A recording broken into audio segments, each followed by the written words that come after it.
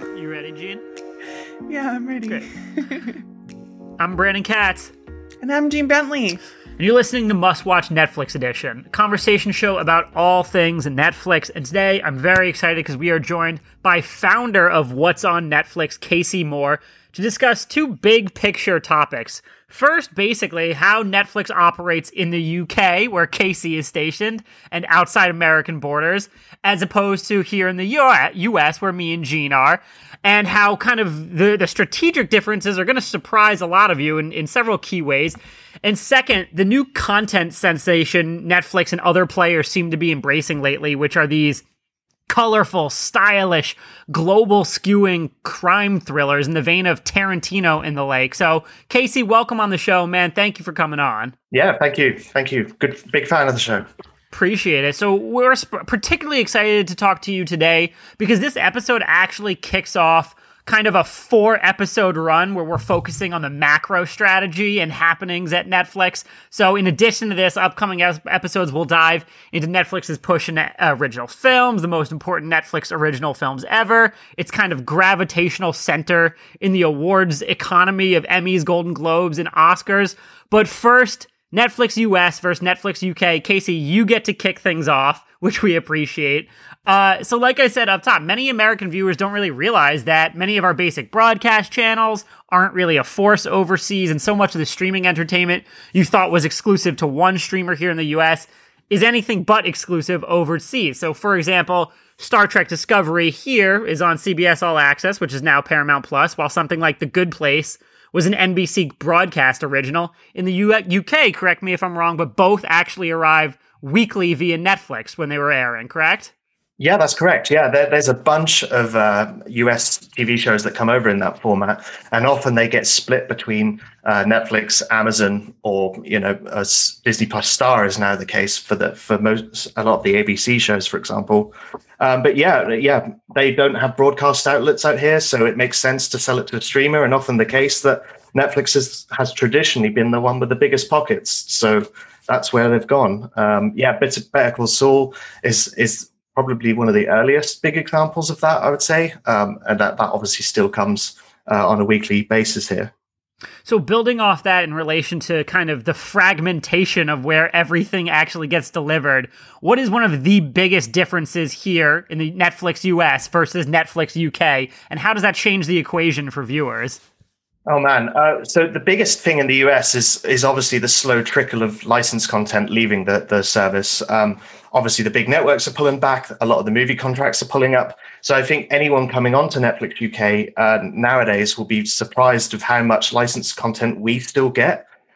We still get a lot of the Fox library. We still get a lot of the Warner Brothers library coming every month. I've just totted up how much is coming to Netflix UK on the first of the month versus the US. And the US is like maybe half a dozen licensed shows and movies, whereas UK right now it's a few dozen. So yeah, I think the license story is one that's well covered on the internet. But that's what stands out here. But obviously that's not forever, and that's where the Netflix originals come in to hopefully take over the mantle. But the US is sort of like a few years ahead in that regard compared to the UK. So at the moment, if you've got UK Netflix, you're living the best of both worlds, I think.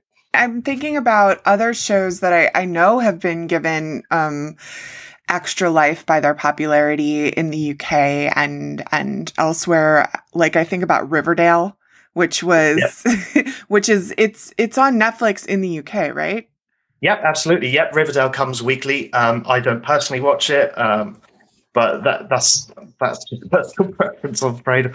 But yeah, there's a bunch on Netflix UK that just comes weekly. And then vice versa, some things go in the other direction, right? So we've got a bunch of broadcast shows here, which goes on to America. And obviously they're not as big as American shows because British broadcasters just can't keep up with the sort of budgets the US broadcasters have. So the biggest example there is the Great British Baking Show, which comes to you guys weekly, and it's easily as big in America as it is now in the UK, I think. Mainly because it got switched between broadcasters over here in the last few years. Yeah, I would agree with that assessment too. I think about it's funny because the way that the past year has changed what kinds of shows networks are buying is really interesting. So you used to see all these great, British crime drama. I think about like Happy Valley that aired on a broadcaster in the UK, right? Yeah, BBC, I believe. Yeah. Yeah. And then it was a huge Netflix hit here. Mm-hmm. So all of these shows that Americans used to find via Netflix, some of the cable networks are buying up now. Like Mm-hmm. I've seen stuff go to like AMC and everything. And that's just because of the past year and, COVID and production issues and everything like that. So that's a really interesting other way. Yeah, and that's beginning to happen to here. So, I mean, everything's fragmented where everyone's sort of in their corners, right? Where they have their own content that goes into their own boxes. And that's somewhat happening here. Because of the BBC's nature, as it's not a commercial entity, it's more of a public funded broadcaster. They're sort of restricted on the laws. But regulations have pulled back in recent years so they can start doing like that.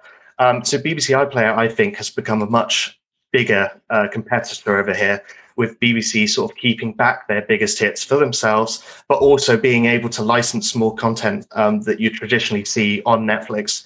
Like they've licensed a bunch of Warner Brothers content, but I think that was a tit for tat, where Warner Brothers got a bunch of BBC content for HBO Max, including like Doctor Who, and then BBC iPlayer over here got what did they get? They got Pretty Little Liars, and they also got Fresh Prince too. So yeah, it's interesting to see where the boxes are piling up for each of the streamers, and I think ultimately that Netflix is going to be pretty much a Netflix original channel in the near future, unless it can strike some massive deals. But they seem to be more short-term focused than that is long-term compared to building out your own content. So that's the way I would head. I'm particularly excited about, in terms of your tit for tat you just mentioned, Doctor Who on HBO Max, because I had never seen it before, and now I'm already on the Capaldi years. So, I'm deep in the game. I've crushed a lot of Doctor Who over the last few weeks, which I'm excited about. But in terms of the licensing and everything, you just got into it a bit. But I'd love to know your thoughts on one advantage you believe Netflix UK holds over Netflix US, and one disadvantage that might go that way as well. Yeah, so I think on the originals front, I think it's often hard to tell which shows are British, and I think I'll get into this in a little bit more in a bit. I think the idea of what a British show is nowadays is sort of morphed, because I look at a show like Game of Thrones, and the majority of that is filmed here in the UK or in Europe. Most of the cast is from the UK, most of the crew is from the UK, and it's still considered an American show. And I think with the influx of American money into our productions, it kind of twists the idea of what a British show is. But in terms of a disadvantage, I would say that the Netflix UK misses out on a lot of the old licensed shows that Netflix US still have. So Grey's Anatomy is the big one, and that they're sort of already moved to their new home on Star. But as I said at the beginning, the advantage is they still get a lot of the content from like Warner Brothers. So our movie library is awesome at the moment. And I could give you a quick stat that our library is roughly 6,500 titles compared to the US, which is 5,800. And that's been slowly declining, and Netflix UK is just going up. All right, so quick follow-up to that. Is your room at the apartment that you just moved into covered in writing like a beautiful mind? Because you have to keep track of so many different Netflix-related library issues going on. It is tricky. It is tricky. But everyone's trying to do the same, right? So but it's getting easier, because if Disney produces a show, you probably know that Disney's going to put it on its own service. So eventually this won't be as big a problem as it has now. But tracking Netflix original is its own challenge, because there are hundreds in development, and they're often all over the planet. And some of them you won't hear about until 2 weeks before they're due to come out. I actually heard the most insane stat today. Netflix has $1 billion committed to projects that are in development or in production right now. Disney has $370 million. So the disparity, I mean, clearly that's an intentional strategic move. Disney's being very precise about what content it puts into development and whatnot, and Netflix kind of like always is throwing things against the wall and seeing what sticks. But still, the disparity in size is staggering considering all the content channels Disney has to fill, and Netflix really just has one central hub.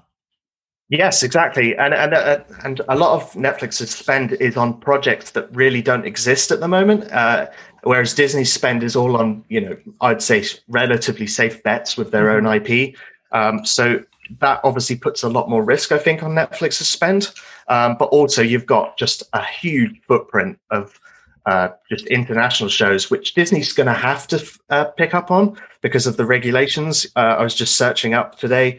Australia is putting in laws that state that you have to spend 20% of all local revenue on content. The EU wants 30% of all library to be local programming of each streamer. So I think it's Netflix's move into international is almost legally they have to do it as much as it is they want to, but obviously there are benefits to having local libraries to serve local audiences. So yeah, that's really interesting. I know that Canada has definitely had laws like that in the books for a while. They have to have a specific percentage of Canadian content on their air at a certain time.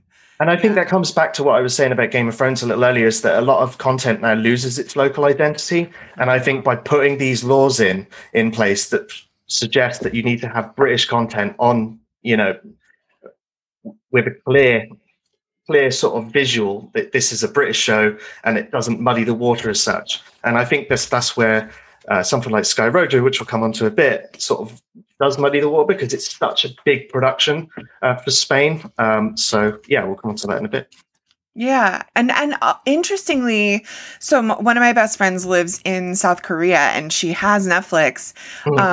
And you look at the charts on Netflix in South Korea, and it's pretty much all Korean content. The American or the more global stuff doesn't chart. People use it to watch Korean content in Korea, which I think is really fascinating because I feel like that's not necessarily how people in other countries use it. No, yeah, absolutely. And I was just looking at the UK one, and clearly UK centric content does the best. So, for example, Formula One and The One, which is the new dating drama, are both at the top of the UK list, whereas Ginny and Georgia, which is an American show, is still at the top there. So it's clear that investment in content there does well, at least according to the top 10. We did actually interview star of The One, Hannah Ware, on a previous episode. So everyone listening, please go check that out. So Casey, here in America, the streaming kind of small screen hierarchy in terms of audience is pretty much Netflix and Disney Plus in tier 1, Hulu and HBO Plus, HBO Max, and Amazon Prime in tier 2, and then you got your Paramounts, your Apple TV Pluses, your Peacocks battling it out in tier 3 for the most part. How does that compare to the hierarchy structure in the UK for streaming wars? Sure. So I put Amazon Prime Video and Netflix in tier A. And then I'd go Now TV, which is Comcast's effort with Sky over here. So that's their Now TV. You just get split into movies, sport, and TV. And then I would then put BBC iPlayer alongside that, I would say. But apart from that, you're pretty well serviced over here with just those 4. And then obviously Apple TV if you want to watch the Apple TV originals. But as I say, you're pretty well serviced across those 5, I'd say.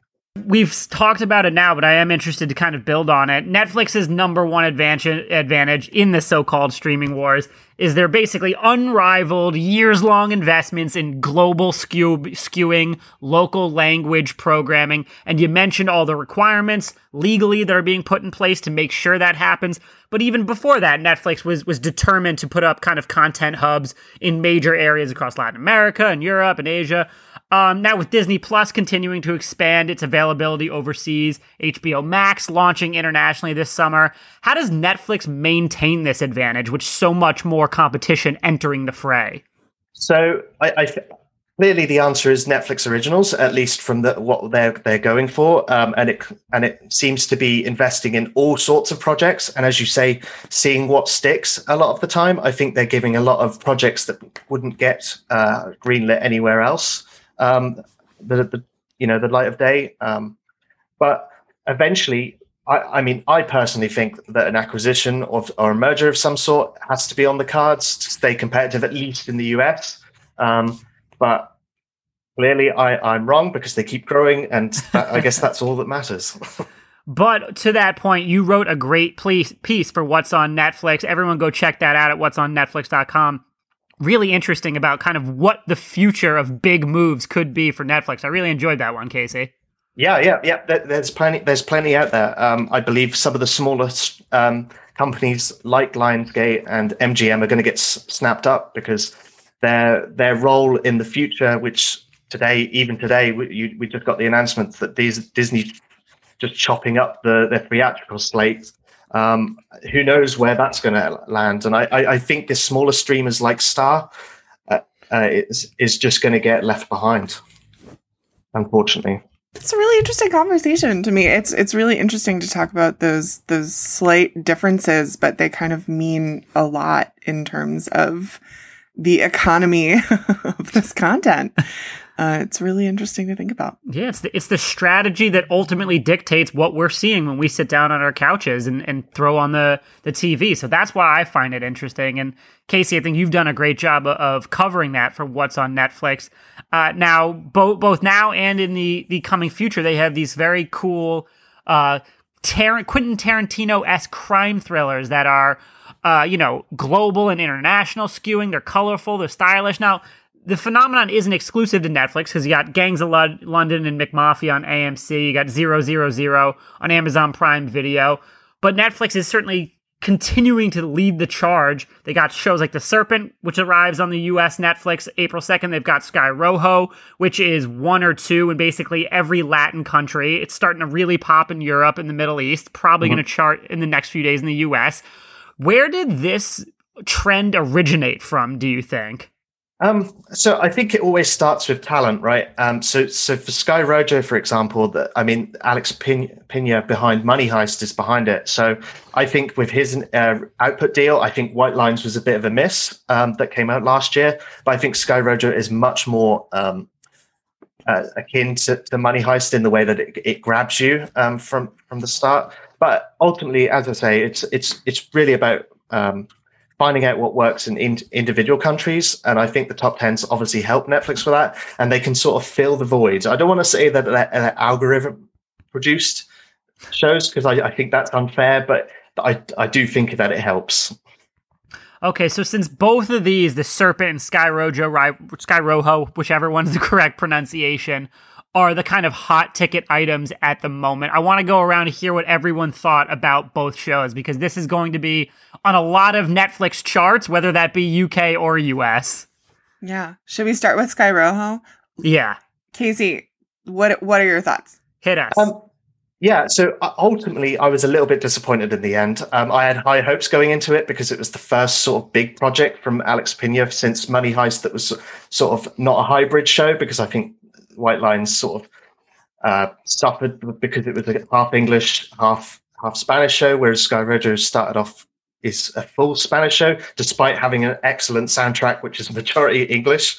But yeah, I thought the visuals were awesome. I just thought the story has been stretched too far to fill out 2 seasons, where I think this would have been far more effective as a movie, perhaps. But that's just probably my preference in having to sit down to watch another 6-hour content binge when there's at least 4 shows a week coming out. I have to watch. Yeah, I would say, listen, if you've listened to this podcast before, you know I friggin' love Money Heist. It's so good. And, the show has these really core hallmarks of a show from Vancouver Media, which is the Alex Pina's production company. So it's like voiceover, cliffhangers at the end of the episode, like really splashy action, a very specific color palette. And I, too, was very disappointed with White Lines. I just don't think it was a good or interesting show. I think this one is more interesting, but the subject matter, I just didn't like. I don't know. I feel like it's 2021. I don't need a show about, 3 hookers on the run from their pimp. It's just it just didn't do it for me. And it's really, you can see how much they tried to kind of tackle that in the way that they have this very feminist discussion about prostitution and about human trafficking and about how, you know, the men who use these services of these women are like, well, I'm not doing anything wrong because I treat them well and I pay for their services. And they're like, well, if there wasn't a demand for these services, then, you know, we wouldn't be trafficked. And like, that's really great. But ultimately, it felt unnecessary. And I just wished it were different. You know, I kind of wished it were a different show. Yeah, I think it's hard to walk the line of being sort of a comedy show while also having people of victims of sex trafficking as well. So yeah, I think if you like the tone of it, then I think there's a lot there for you. But I think I'm with you where it could be misconstrued quite a lot as to what they were going for. What do you think, Brandon? I know conflict makes for a good podcast, but I can't help but agree with you both. Gene, I think you hit the nail on the head in terms of the content focus. I think there's a far big difference between stylish and gratuitous, and Sky Rojo falls into the latter far too often throughout its running time. And without getting too deep into spoilers and rehashing what you guys said, I don't think it earns its cliffhanger conclusion whatsoever. The fact that it ended on an uncertainty after a very mediocre run of episodes, in my opinion, was frustrating to the point that I'm not going to be coming back for season 2, personally. Yeah, I probably would, because the whole time I'm watching it, I'm like, I watched it all at once. First of all, I liked that the episodes were a half hour, and that was a nice little benefit as opposed to our 50-minute, usual things where I'm like, guys, we got work to do, we got a podcast to prep for. I can't be sitting here for hours on end. Exactly, and the whole time I was like, I don't think that I like this that much, but it's also very entertaining and engaging. And I think you're right as far as like earning the cliffhangers, because in Money Heist, the first 2 seasons were re-edited by Netflix to make them different seasons. So like if the cliffhangers at the ending of those episodes felt a little false, or the pacing felt weird, that was kind of a result of that. The cliffhangers are kind of weird, but they were written that way, so I don't know. All right, so then let's switch over to The Serpent. Are we talking better, equal than, worse than? What were your guys' thoughts there? Casey, let me hear it. Yeah, I actually thought this was a superb show for a British co-production, and it aired over here in January. I'll just add. So we've already had access to it for a while, but yeah, I thought Tahir Rahim was absolutely superb in his role. I also like Jenna Coleman, who's obviously in Doctor Who, as we discussed earlier. I thought the 8-hour runtime was probably a bit too long, but I also I never felt like with Sky Rojo that this is dragging on to just hold out to 8 episodes or whatever. I really enjoyed it. How about What'd you Brennan? think, Gene? Jinx, you first. We're both just too polite. So yeah, I think between the Mauritanian and the Serpent, Tahir Rahim is just having a great year. The Serpent, again, comes to Netflix April 2nd here in the US. Did I think it was an amazing show? No. But was it, 1, far superior to Sky Rojo? Absolutely. And 2, tense and thrilling enough to engage your interest? Absolutely. I think it absolutely is a little bit too liberal with its time jumps. It will start in the present, flip back to X amount of months before for literally a 10-second scene, and then flip all the way back to the point where it's a little bit dizzying and jarring. But, solid kind of serial killer-esque crime thriller that I thought dove into the psychology pretty well overall.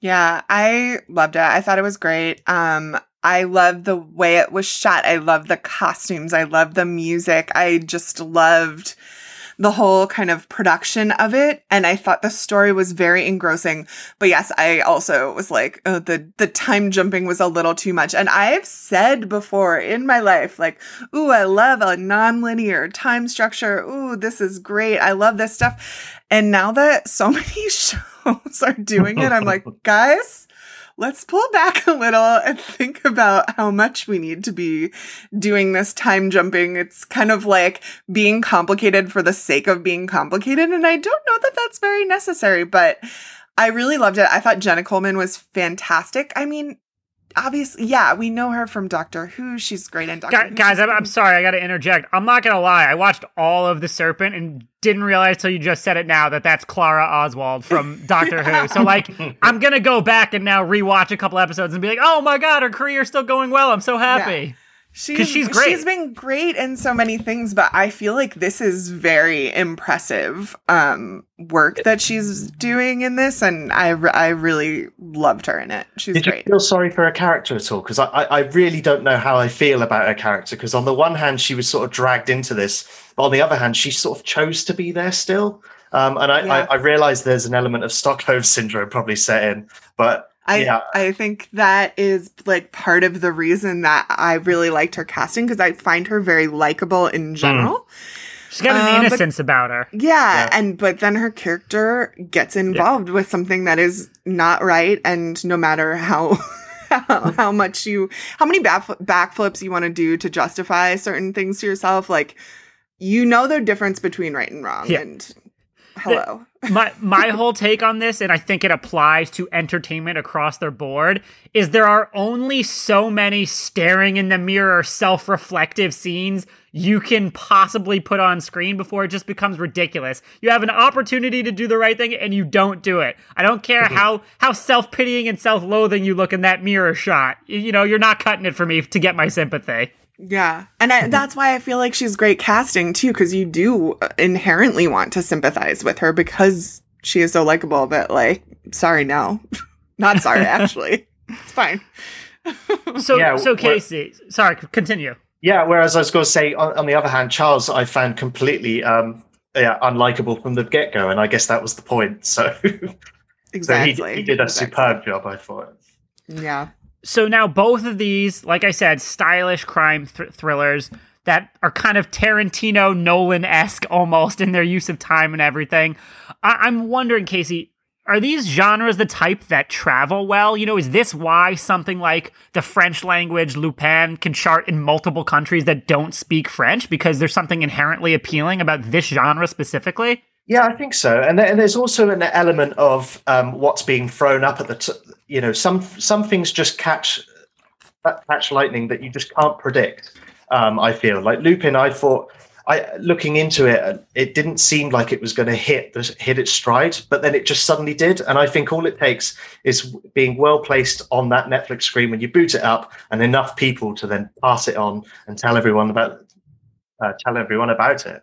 And I think that's really hard to predict. I think you can make a lot of decisions based on what content's worked for you in the past, which obviously Netflix is sitting on a mounting of. But some things you just can't predict. And The Serpent, I feel, would do well because I know Americans are keen on their attractive serial killers. Yes, we are. A little bit too much for everyone else in the world to feel safe. That's my response. Big sigh. But yeah, I'm not sure about Sky Rojo. I think that the creators have already distanced themselves on this one between compared against Money Heist. I think I think it's a lot more niche, and I think its subject matter doesn't help it compared to Money Heist, which is more for, I wouldn't say for the family, but Sky Rojo certainly isn't for the family. I think it's the first time the content warning across the top of Netflix nearly wrapped over into 2 lines. But yeah, I think it's just a case of sometimes it just has to sort of catch lightning, and that's really hard to do, predict. But in terms of catching lightning, it does feel that despite the binge method, which obviously doesn't create a sustained conversation like the weekly release, it does feel like Netflix sometimes benefits from word of mouth. You see something released on a Friday, it doesn't chart for the entire opening weekend, and that midweek, the next week, it's starting to creep up there. You know, you saw that with Lupin, which went from 10 to like 6 to 3 to 1, which was over the course of like a week and a half, which you wouldn't necessarily expect from the binge all at once method. No, exactly. And there's a lot of arguments to going weekly. I think Amazon Prime has particularly made a compelling argument for doing it on their biggest shows, such as Stranger Things, The Witcher, maybe even Money Heist would get away with it. Because ultimately what it's going to come down to is who can win Friday every week. but as you say, there's a lot of long tail on these shows, and I think Netflix thrives on that, about giving a show or movie 365 days from last year. Who the heck could have predicted that would turn into the global phenomenon that it was? Yeah, that's a really good point. But that feels like such an outlier too, because it's really just like softcore, softcore porn from international softcore porn.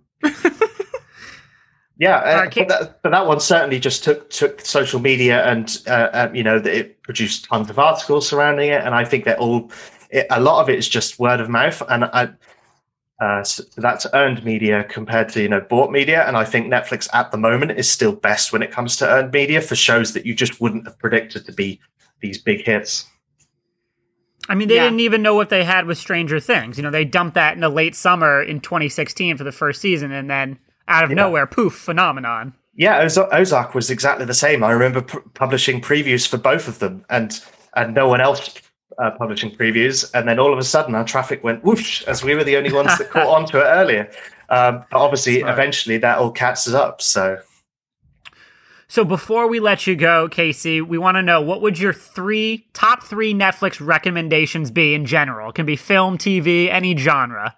Oh man, it's hard to not recommend The Trial of Chicago 7. I think that's probably the best Netflix original film they've ever released. Don't at me. And then I would also give my thumbs up to Money Heist. I think that is just such a superb show that I never thought I would sit down to watch a Spanish show from start to finish with subtitles, but here I am, and I love doing it now.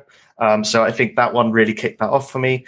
And then a third one, I'd probably go with something relatively predictable and say Mindhunter. I just loved David Fincher's. Speaking of David Fincher, love Death and Robots. If I can squeeze a fourth one, please. Please. You go. Yeah, I like it. Do you have any, after having watched Money Heist and all of these newer shows, do you have any foreign language shows that you really, really loved? Well, I know Brandon loves Dark. I haven't yet to sit down and finish all of it. I don't have enough space on my wall to finish that off. Which is understandable, because that show is homework. It's just the best nerdy homework in the world, in my opinion.